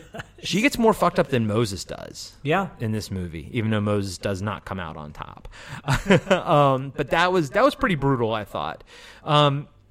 So now Moses is left to deal with the Mark 13, and like I said, he does not come out on top. In the scuffle, the Mark 13 injects him with the neurotoxin needles, but Moses does get like a shotgun blast. He shoots it in the face, kind of knocks it off of him, you know. And so I guess that's why he didn't get the full brunt of the death blow from the Mark 13. He knocks it back. Yeah, he knocks it back, and then we get this kind of like. Jill is sort of like waking up from her concussion as Mo is dying, and we get this very trippy, just trippy visuals and everything, kind of like what's going on in Mo's mind, Mo's head. He's also talking out loud, you think, about what could possibly stop the Mark 13. He's talking about rain. He had a dream about rain earlier, which is now connected to it not having any insulation or anything, or faulty insulation. But it's a real trippy, like drug-induced death, which makes sense because he's being killed by neurotoxins. Yeah, there's even a Magic Eye painting in there. Yeah, yes, That's weird. I'm like, those are a ship. Yeah, those are fractals, and you can nowadays like zoom in on these fractals, and they go almost infinite because of the computing power. Cool. But back then, it looked like 8-bit fractals. But that's another thing that's a little bit of a magic thing. It's the idea that everything gets expanded out, which is your mind controls the universe because everything some people even believe that the universe itself looks like if you zoomed all the way out as far as you could possibly go, it would actually look like a brain. So that's the idea behind fractals, and people with magic take that as well. Again, it's another magic symbolism. You see that a lot of that in the movies too. In his background in this movie, you see a lot of like magic and occult symbolism in there, just kind of hidden here and there. I truly just think it's a part of Richard Stanley's like DNA. Oh yeah, I respect the fact that he got a really great cast for this film, and had a big distributor in MGM, and was able to maintain his artistic integrity. Yeah, that is very nice, buddy. I appreciate that. Giving Richard Stanley a lot. No, I appreciate his him being an auteur. Yeah, I just it was like when the whole gang is at the door, it felt like a Scooby-Doo moment where they're like, but that being said, I mean, I'm giving it for what it is. Yeah. Again, I keep thinking of Doll Man, where I was like, oh, Doll Man was really cheesy, but there was a comedic edge to it. I don't think this was necessarily intended to be funny. I think on the documentary, did Richard Stanley talk about tone at all? Not necessarily like tone, but his influences were stuff like Evil Dead, and a lot of Dario Argento stuff. Because I could see that. He's from South Africa, and then Nairobi, and then up to I guess England, and then he even like stayed at like a. He talked about like he would crash because he was homeless, like at an all-night movie theater, and just watch basically Dario Argento stuff, Fulci stuff, all that kind of stuff. Cool way to spend your homelessness. Yeah, right. Yeah, I don't. He makes it sound glamorous. Wouldn't be surprised if it wasn't at the time, but So Jill is basically she's ready to go. Basically fight this thing. She wants to go save Mo. She does love Mo, and it's kind of galvanized her. And a really weird shot of like everyone trying to stop her from going into the apartment, and she hits Shades in the head with the bat, and it's this weird like aggression thing. Again, it's this weird idea that it's this mob of men that are basically telling her what's best for her, and all they want to do is keep her safe. And it's a very sexual thing, but some of it's not. Like, some of it's like platonic. It's almost in a way of like, you just want to cherish this one flower in the middle of the shit. Like if there's this one flower growing in the middle of a trash heap, you want to cherish that one flower and kind of keep it alive and kind of keep it safe. That's how all these people feel about her. But she's running back into the jaws of death. I'm sure the movie, when it was written, is not as deep as I'm making it. Yeah, out you're to making seem. it so deep. You're like, you are really digging. Guys and gals, fans, let us know what you guys think about this movie. Am I off point? Am I on point? How's it going? So she goes back up there. Her and Vernon go through the door. Vernon's one of the other security guards. Chief and Shades are like sort of like right behind her, like right behind them. So it's Jill, Vernon, Chief, and Shades, kind of like in that order, trying to go through the door. The door closes on Chief, who, it doesn't kill him instantly because he's kind of has armor, like shoulder pads, which is just football armor. But it reminds me of Road Warrior. It reminds me of the Road Warriors from wrestling. Totally. It's the football pads without the clothing on top of it. Yeah, and I think these movies during this time could get away with just throwing whatever they could find at a thrift store on people, right? Because they're like, oh, it's set in the future when everyone has nothing, and this is all they would have. They just use what they've got in front of them.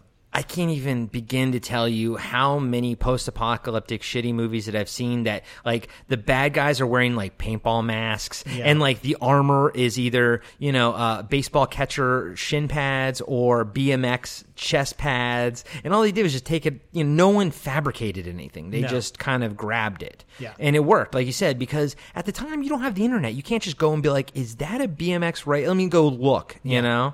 You didn't have to worry about that much scrutiny, I'd say. Yeah, now you do. Yeah, so... From us. From me. From me. And then, so... But it's hydraulic doors, so of course, like... Chief is like, fucked up. Like, his organs are getting crushed. The door releases. He falls forward, and then the door closes again, splitting him in half at the waist. Yep. With his hydraulic doors. Then the gun in his hand goes off because of his, reflexes. He shoots Vernon in the forehead. So right then and there, the two security guards are done for, and the door opens back up again, and a great shot of Shades like pulling his feet, because he was trying to pull his feet out, and then just pulling, the lower half of him out, and blood's getting sprayed all over him. I mean, this is the worst trip ever for Shades. Meanwhile, Shades is the most well put together too. Truthfully, stylistically. So you know what that means? Do drugs.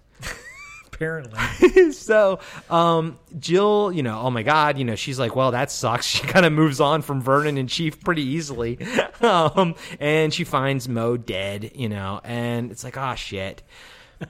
I'm laughing because at this point I wrote, can you just hurry up and end? Yeah, so Jill basically goes and hacks into the computer. She goes and hacks into her computer, but since the Mark 13 is connected to it, she kind of hacks into its brain. Yes. It starts vomiting out the things that Mo was saying. It kind of recorded him. Like and then Predator. Yeah, like Predator a little bit. And she pieced together that water is, what can kill you. And she's like, I know what can kill you. And she basically lures the thing over into the bathroom area. Like, clean your shower, for God's sake. Yeah, it was a pretty Disgusting. gross bathroom. Not gonna lie, it was a gross bathroom. I mean, this was not a high def movie, but I saw things in that shower that I just don't need to see. Yeah, no, I hope she was wearing flip flops in there when she goes and takes showers. Some ringworm. Yeah, definitely gonna have some ringworm, no, for sure. So she lures it into like the shower area, but she gets punched through the glass, which I always hated because it's like, oh God, you're gonna step on that in your feet. Well, there's so much broken glass in this scene, like way too much broken. First of all, more than there should be. More than there should be, and it's really thick. Yeah, because the door to any shower is never that thick. First of all, and second of all, I'm thinking of Die Hard, which was the best use of broken glass ever, in my opinion. And it's like with the idea where her feet, there's just not slow-mo, but long shots of her feet moving around in the glass.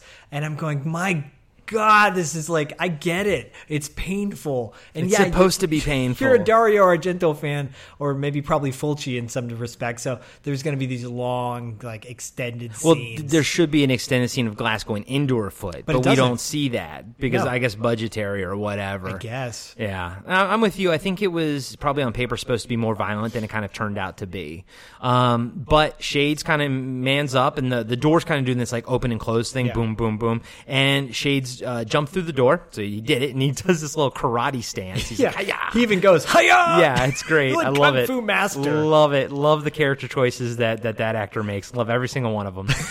And he comes in and he actually shoots the thing in the head with the gun. Doesn't kill it, but then that kind of gives her enough time to maneuver around it and beat the shit out of it with her baseball bat. Yeah, it's the worst scene of using a baseball bat ever. She's like so weak. It's the way she hits that thing is like, Well, the funny thing is, she actually broke that bat over it, and because apparently her mom died about 10 months prior to filming this, so she goes, I had a bunch of rage to kind of like draw from, and she goes, she broke the first bat, and then she broke the second bat, and then she goes, they're like, all right, give me another bat, and they're like, oh, we don't, this is not that kind of a budget. She's like, oh, so she realized that she had to kind of finish the scene with the bat, but apparently, I'm sure the look, like her looking like swinging weakly was her trying to save that bat. That but makes when she total broke sense. it, that was her actually. The bat was not supposed to break. Can we just go back to the fact that they didn't have enough budget to have a bunch of bats on set? Like, come on! I don't think How they were old is a- expecting her to break a bat. Like, have you broken a bat? No, I haven't. But how much is a baseball bat?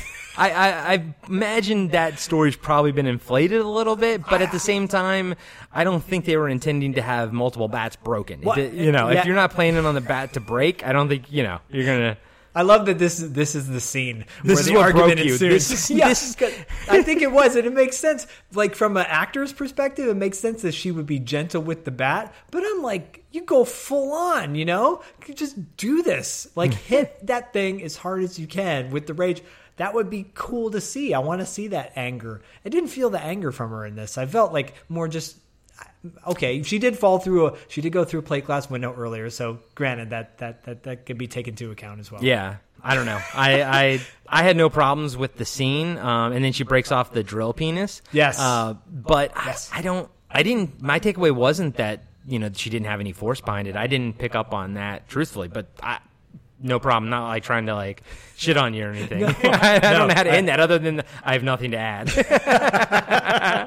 But I will say, between Shades, the Shades moment was pretty classic, though. Yeah, that was pretty awesome. And then we just kind of find out through another newscaster thing, news report, that the company that is producing the Mark 13, they got the government contract, even though it has that defect in it. And even though no one else in the world really knows like what's coming, the spin is that, a bunch of new jobs are now created. So everyone head on down to whatever industries, wherever is making the Mark 13 and go get your job. So, it's a positive spin, everyone thinks, but now we as the viewer knows what's in store for people essentially who don't register themselves. Oh yeah, it's actually a great way to end the movie because it sets up this dark ending. Yeah, because even though her and Shades survived that, doesn't mean they're going to survive January 1st when the bill sort of happens. Oh, they're all going to die? They're all dead. Okay, that was the end of the movie, and don't they cut back to the Dust Devil at the end? Oh yeah. So the Dust Devil kind of just walks off into the dust, or as Max / Mo Dylan McDermott Mulroney calls him, a zone tripper. A zone tripper, which was a cool name. That was kind of a neat term. He's a zone tripper. Yeah. And that's and as it's cutting back to that awesome music. This is what you want. This is what you get. This is what you want. This is what you get. Dude, I find myself singing that sometimes. I've always liked that song. It's not a bad song, actually. No, it's kind of neat. It's kind of neat. So, Zach, what did you think of Richard Stanley's Hardware? I appreciate that I could revisit a film from my childhood and have a new set of eyes on it. I didn't like this movie at all. I mean, there were elements. Your explanation of it makes me enjoy it more, and talking about it is very enjoyable. but sitting through it, it was, not going to lie, it was kind of torturous. That being said, I think you should check it out anyways, because I think based on what we talked about, our perspective, with your perspective, watching it might have a different feeling. And I'm totally cool with that. Like, if you love this movie, like I know you do, Corey, that's great. More power to you. It didn't click for me. And I love that. I think that's great as far as podcast goes. I don't love that as my friend, and now I hate you, and now we can never be friends. No, I'm just kidding. This is what you want. This is what you get. No, dude, when you texted me and I got the first inclination that you weren't like thrilled with it, I was happy. I was like, oh, good. I think this will make like an interesting conversation. I don't think we're going to like every single movie that, comes up. But like I said on, I think the first or second podcast, like one of us said, we're never going into these movies thinking that we're going to dislike them. Yeah. But there's no harm in disliking them. No, I'm glad. Yeah, I think it was, I was in a way, and I said this to you off before we recorded, I kind of appreciated the fact that I didn't really enjoy it, because it gave me like more reason. Okay, why am I watching this? Let's get a reason why. Because I know how popular this movie is with people. What is it? And I feel like I have a pretty general sense of loving all things sci-fi horror. What is it that I don't like about this? I think overall, just the pacing didn't click for me. And I would have, again, good to go back to Doll Man, because I think that came out the same year. That was like an 85-minute movie. This could have shaved off 10 minutes. And if you did, I think you would have a tighter, more effective film for me. Yeah. No. And dude, I mean, we're doing this podcast because we both like these kind of movies. It doesn't mean we're going to like every movie in these genres, but I respect your dislike of this movie more than I would respect like someone who just like watches comedies and they're like, oh, I don't like this. Because I know that you can look at it through a lens of like a fan of this kind of movie, and you can kind of dig down and figure out like, okay, I'm not digging this. Why is it? And it's not just like a blanket. You can like, okay, is it the pacing? Is it the characters? And I like that you can give it more thought than the average, not the average viewer, but like, yeah, someone who just likes, maybe dramas and comedies or something. I would rather watch this movie with you and you not like it, because you can tell me why you don't like it. And I like that. And I enjoy that. I met a girl once who said, I said, what are your favorite movies? She goes, I like Adam Sandler movies and Forrest Gump. That was the last time I ever talked to her. Sounds about right. Nothing against any of those movies, but that's not really my cup of tea. Come on. I like Happy Gilmore and Billy Madison. So that's do pretty I, much it. but yeah. I would not say that in the opening line of what are your favorite movies. Yeah, no. I like Adam Sandler movies and Forrest Gump. You're devoid of all personality if that is your go-to answer. That's your go-to? Yeah. And I hate people. Can I side note? Yes, please. I hate it when people say their favorite movie is anything within the last 5 years. Yeah. I immediately judge you. Now, you can put a top 5 in there. That's not a problem. But if you say your favorite movie is anything within the last 5 years, and you're, I don't know, older than 10 years old, I will judge you. Unless they say a movie like if they say Drive is my favorite movie of all time, I'll go, oh, okay. But then that opens up the book to, have you seen blah, blah, blah, blah, right. blah. Yeah. Like, that's pretty cool. But I totally agree with you. Yeah. I love the Avengers movies and Adam Sandler movies. And Adam Sandler that are on movies. Netflix. Yes. I only love his later catalog of films. I love Punch Drunk Love. Oh, okay. Well, and Forrest Gump. Oh. Another side note, I've only seen Forrest Gump once in the theater, and I had to pee halfway through it, so I hated that movie by the end because I almost pissed myself, and it was a first date. That's my experience with Forrest Gump. Hey, this is not the Forrest Gump podcast. This is the Hardware podcast. And guys and gals, I love this movie so much. Very much enjoyed it. I think personally, it comes from the world building. It felt like a comic book. I like post-apocalyptic movies. As a kid, I was big into them right around this time. Maybe it was the time that I saw it, maybe it was the people that I saw it with, but it hit a lot of things for me. Even now, watching it by myself, I saw it last time I saw it was probably about 6-7 years ago, so I've seen it pretty recently. And I feel like it holds up. At least the things that I like about it holds up. The world building being the main thing that I just really grab onto. It's an interesting world. It's a little different than some of the post-apocalyptic stuff we've seen, and the visuals are so striking. They're just so incredibly striking. I think the cinematographer did a great job with the budget that he probably had. And I do want to watch Dust Devil, and I do think that at some point, I think that all of your gripes and critiques are completely valid. So I think the viewer, it's what do you want to lean on? Like what's going to bother you the most and everything. But like your critiques are valid, and I think it's I think you guys should give it a shot. If you're leaning on the fence, give it a shot. I think you'll know within the first 15-20 minutes if you like it or not. It kind of keeps the same vibe throughout the entire film, I'd say. Yeah, if you're a fan of low-budget sci-fi early 90s movies, that then you'll enjoy this. Do you remember a movie called Death Machine? Yes. Yes.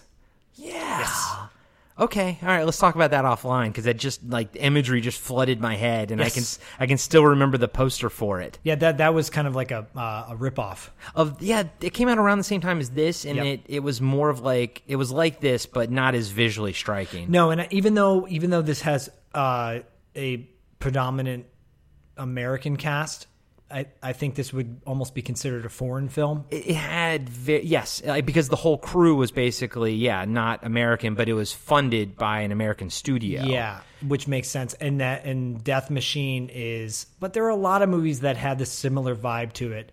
That you could go down a list. Not Cyborg. Well, yeah, maybe Cyborg. For sure. We're going to be doing Cyborg no for doubt. Sure on here. I would put Cyborg above Hardware as far as like my favorite non-Road Warrior post-apocalyptic movie is. I've seen Cyborg as a kid a gazillion times, more than I ever saw Hardware. Yeah, Hardware is just it's a nice small package film.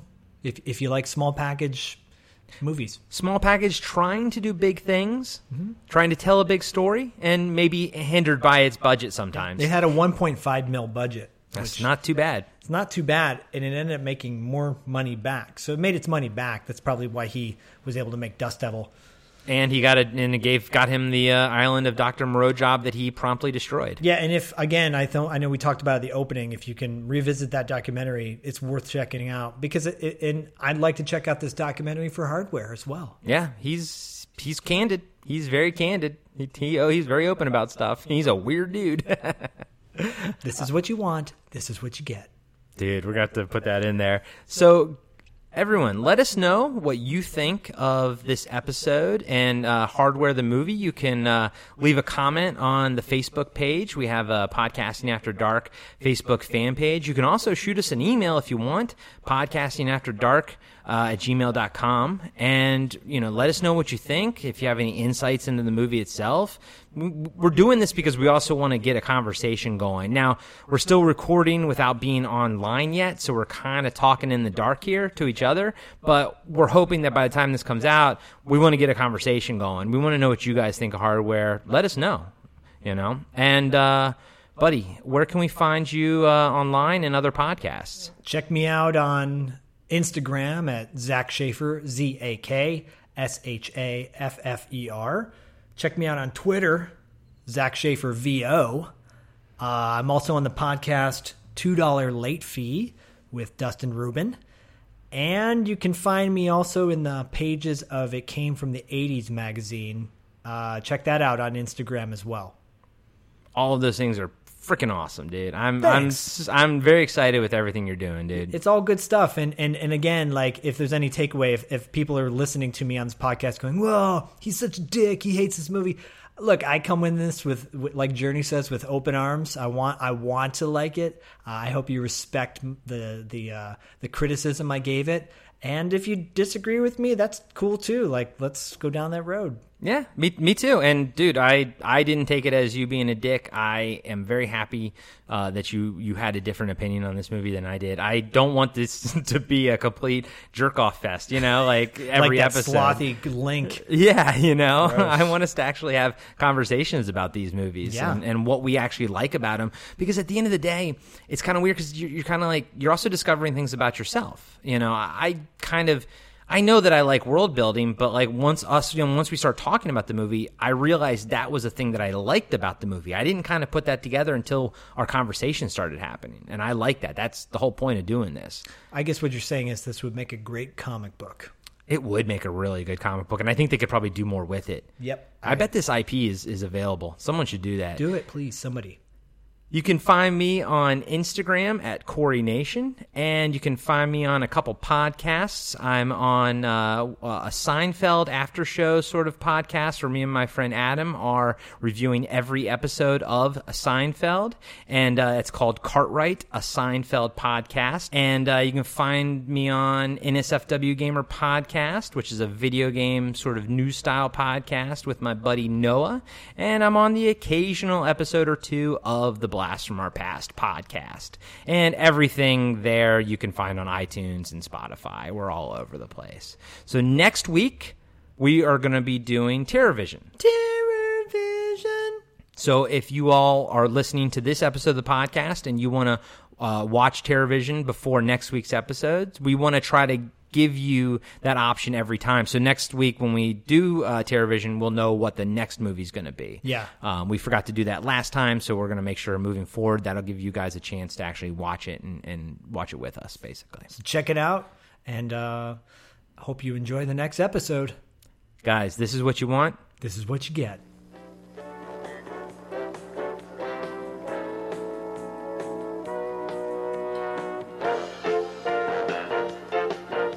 Be sure to subscribe to Podcasting After Dark and give us a 5-star rating on iTunes. Support Podcasting After Dark on Patreon. Follow us on Instagram and Facebook at Podcasting After Dark. And visit us next time for another installment of Podcasting After Dark with Corey Stevenson and Zach Schaefer.